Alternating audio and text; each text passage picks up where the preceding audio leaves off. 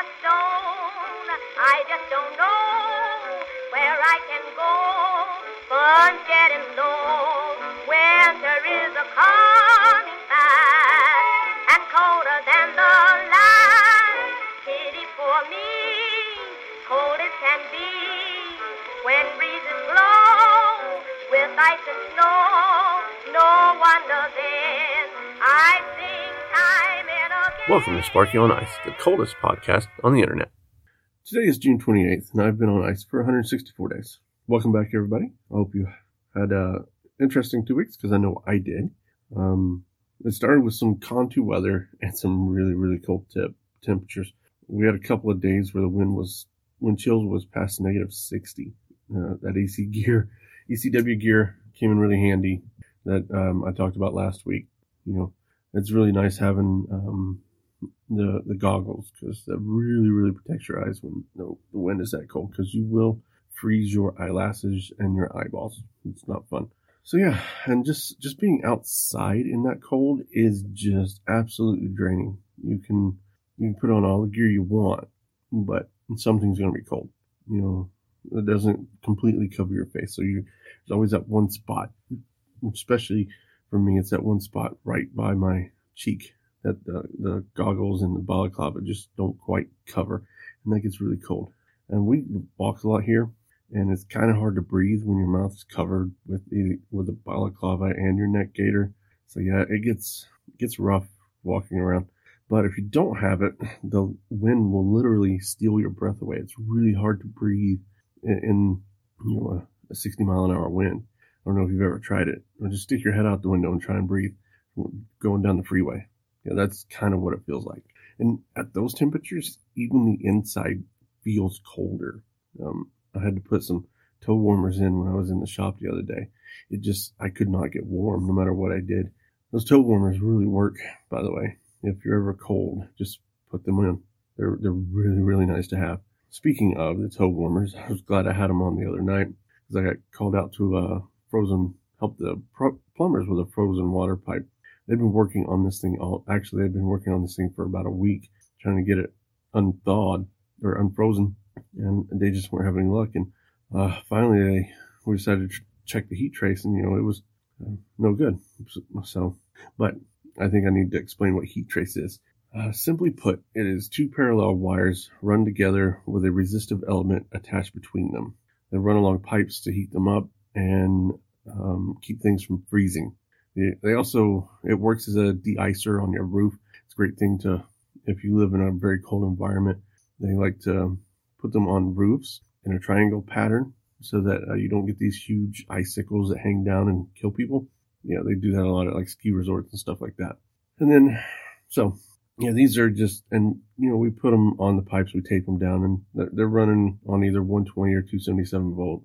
And we have several different types here on station. We have 5 watts per foot, 8 watts per foot, and we have some 20 watts per foot.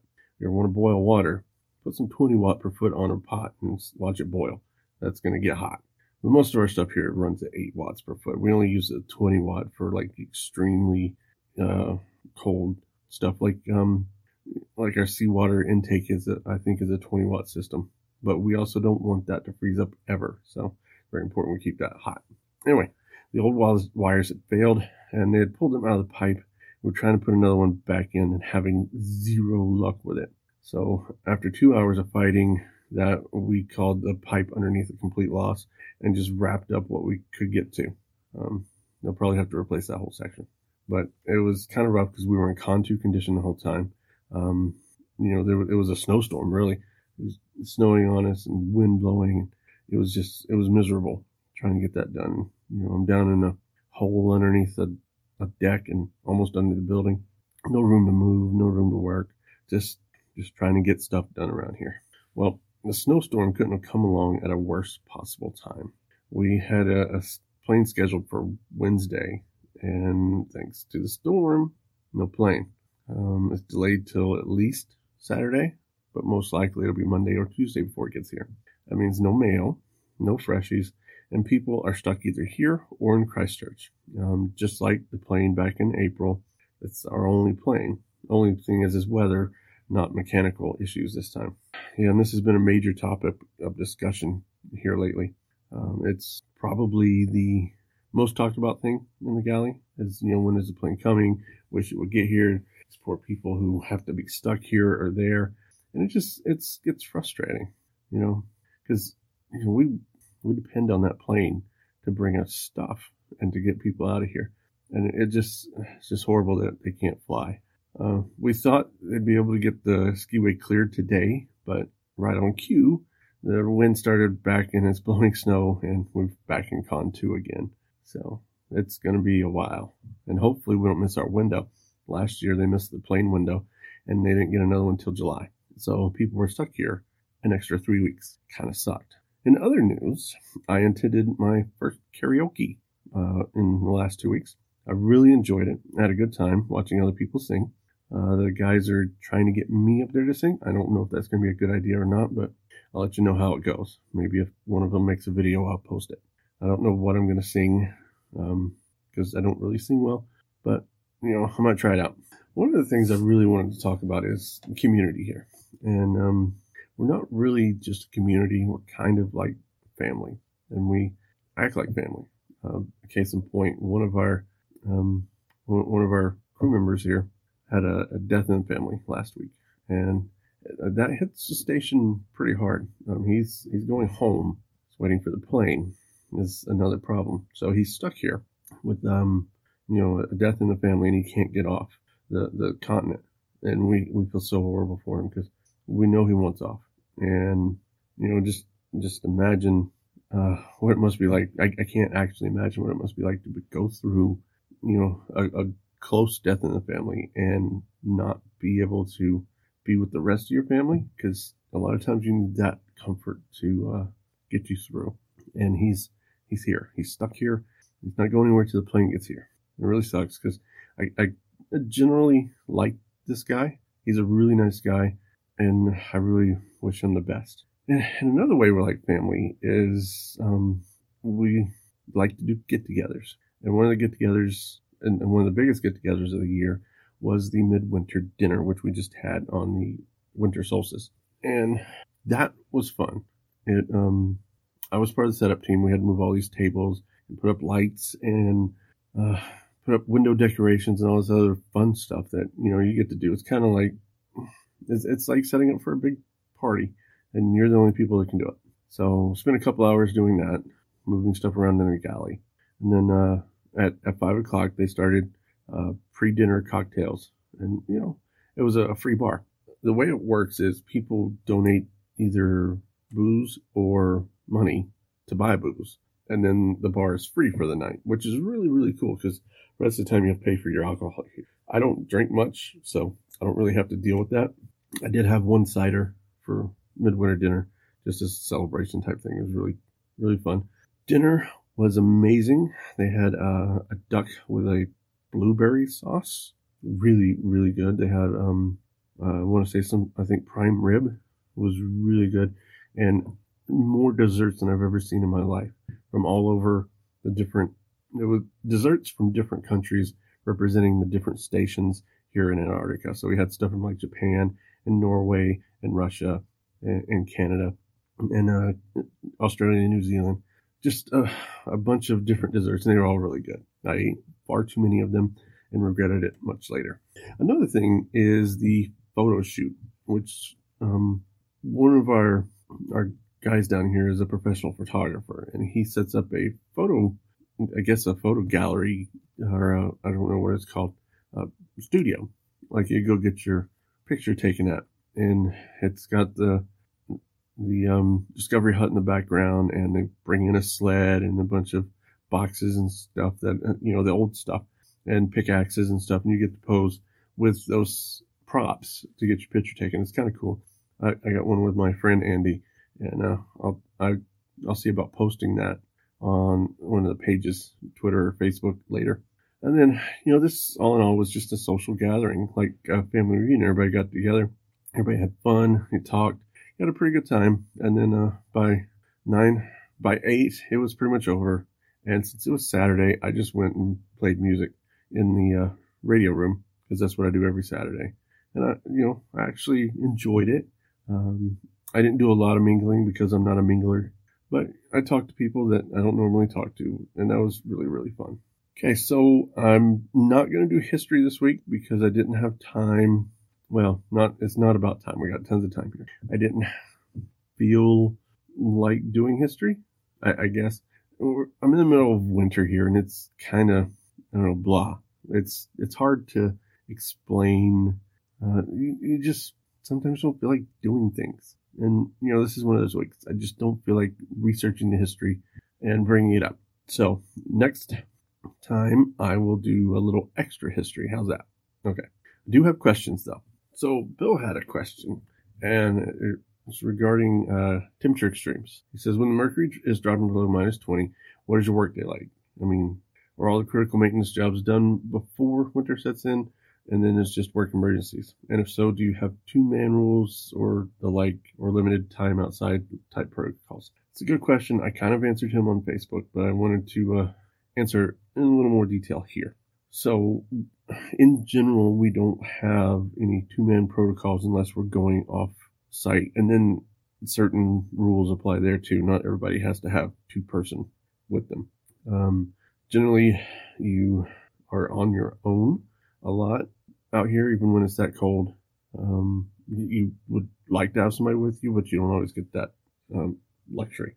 Now, on the critical maintenance, we try to have them done before winter sets in, but it doesn't always happen. Sometimes the summer crew doesn't get to them. Sometimes the summer crew doesn't try too hard. It happens out here. We do have some preventive maintenance that we do. We try not to do any outside at all during the winter. Most of our stuff is inside, and we work emergencies when we have to. When it drops below -20, there is a definite change in the cold. And I think it happens roughly every 20 degrees anyway. Our body feels it more after that point. Just my experience, every 20 degrees we drop, our body notices. Somewhere in between, you don't notice so much. But, you can definitely tell differences. And in -20, things start to freeze that don't normally freeze. Cheeks, eyelashes, nose hairs, fingertips for sure, even in gloves, toes, even the back of your feet will start getting cold at that point, which is why we have the toe warmers, and I wear really good boots and socks. Your legs, like your inner thighs. It's a weird place to get cold, but you get cold there. When the wind blows over it, that's not a place that's generally used to having cold temperatures near it, but if you're not well dressed, it will be. Your head, obviously, and when you compound that -20 with some wind, it gets brutal, and frost nip is inevitable. It's going to happen. Everybody gets it. As far as limited time outside, like I said, you're kind of on your own. When you get cold, you go in. That's just the rules. There's no set time frame because everybody feels the cold differently here. I mean, I can stay out much longer than some other folks simply because I'm more well insulated, or maybe because my blood flow is different than theirs. I don't know, but I've found I'm able to withstand the cold a little longer, just not much longer. And I think that kind of answers your question. At least I hope it did. Okay, we also have Heather and her kids with a whole list of questions, so I'm going to answer a couple more. A couple quick ones. Question number 1, how far away from the South Pole are you? I am just under 1,000 miles from the South Pole. It takes something like 3 weeks to drive there. Yeah, because you can only do like 7 miles an hour. Question 2, how big is your living space, and do you have to share a room? So my living space is in this current dorm is it's about a 10 by 15 room. Normally during the summer, yes, we would have to share a room with a roommate, but in the winter they like to treat us nicely, so we don't have to share rooms. If I stay for the summer, I'll have to share this room, but we do get our own bathroom that we share with another room, so there's a bathroom between 2 rooms. It's not bad. It's better than some of the other dorms where they have to share common bathrooms in the hallways, and that's no fun at all. And question 3, what medical services are there? So we have a staffed medical center that can treat most things. We have a doctor. We have a nurse practitioner, and we have a physical therapist in the winter. They're pretty handy. They know what they're doing. They can treat. We have x-rays. We have just, your general clinic type stuff here. And that's all we really need, because if something major happens, they're going to medevac us anyway. During the summer, they have a couple doctors, a couple nurse practitioners, a couple nurses. The Air National Guard has their medical staff here, so they have a lot more. And they also have a dentist in the summer, which helps quite a bit, apparently. I was here right before the dentist left, so didn't get a chance to use him. But yeah, we also have a fire department with EMS on station, so we have that for emergencies. And they have a thing here called the Mass Casualty Incident Team, which I'm on, which is basically a first responder team coupled with some triage. And the part I'm on is called the auxiliary team, which is doctor calls us mini doctors, because he wants us to know how to treat patients and how to deal with wounds and be able to take vital signs and actually do doctor-like things, because there's only one of him and there's one nurse practitioner. If something major happens and 5-6 people get hurt, well, he can only do one person at a time, and he's going to be working on the most critical. So it's our job to help out where we can. And, I'd had some training with EMS when I was younger, and I thought that would be a great place. And I've had a good time doing that. It's been fun. I've learned a lot, and hopefully I'll do it again next year or this summer if I stay. And the last question that I'm going to do tonight is, do you get thunder snow? No, we do not. In order to have thunder snow, you have to have, there are certain conditions, and heat is one of those. There has to be, a difference in temperatures to create the necessary things for lightning in a snowstorm. We don't have those because it's always cold here. It never gets warm enough to create that difference of potential in our atmosphere. I think that's how it works, but I do know we'd never get thunderstorm. I had a scientist actually tell me this, but I don't remember exactly his reason. So that's it. That's all the questions I'm going to do tonight. I'll do some more next time. And if you want to ask me some questions, you can always do that on Twitter or Facebook at Sparky on Ice, or you can email me, podcast@sparkyonice.xyz. And hopefully I'll see you guys again in 2 weeks.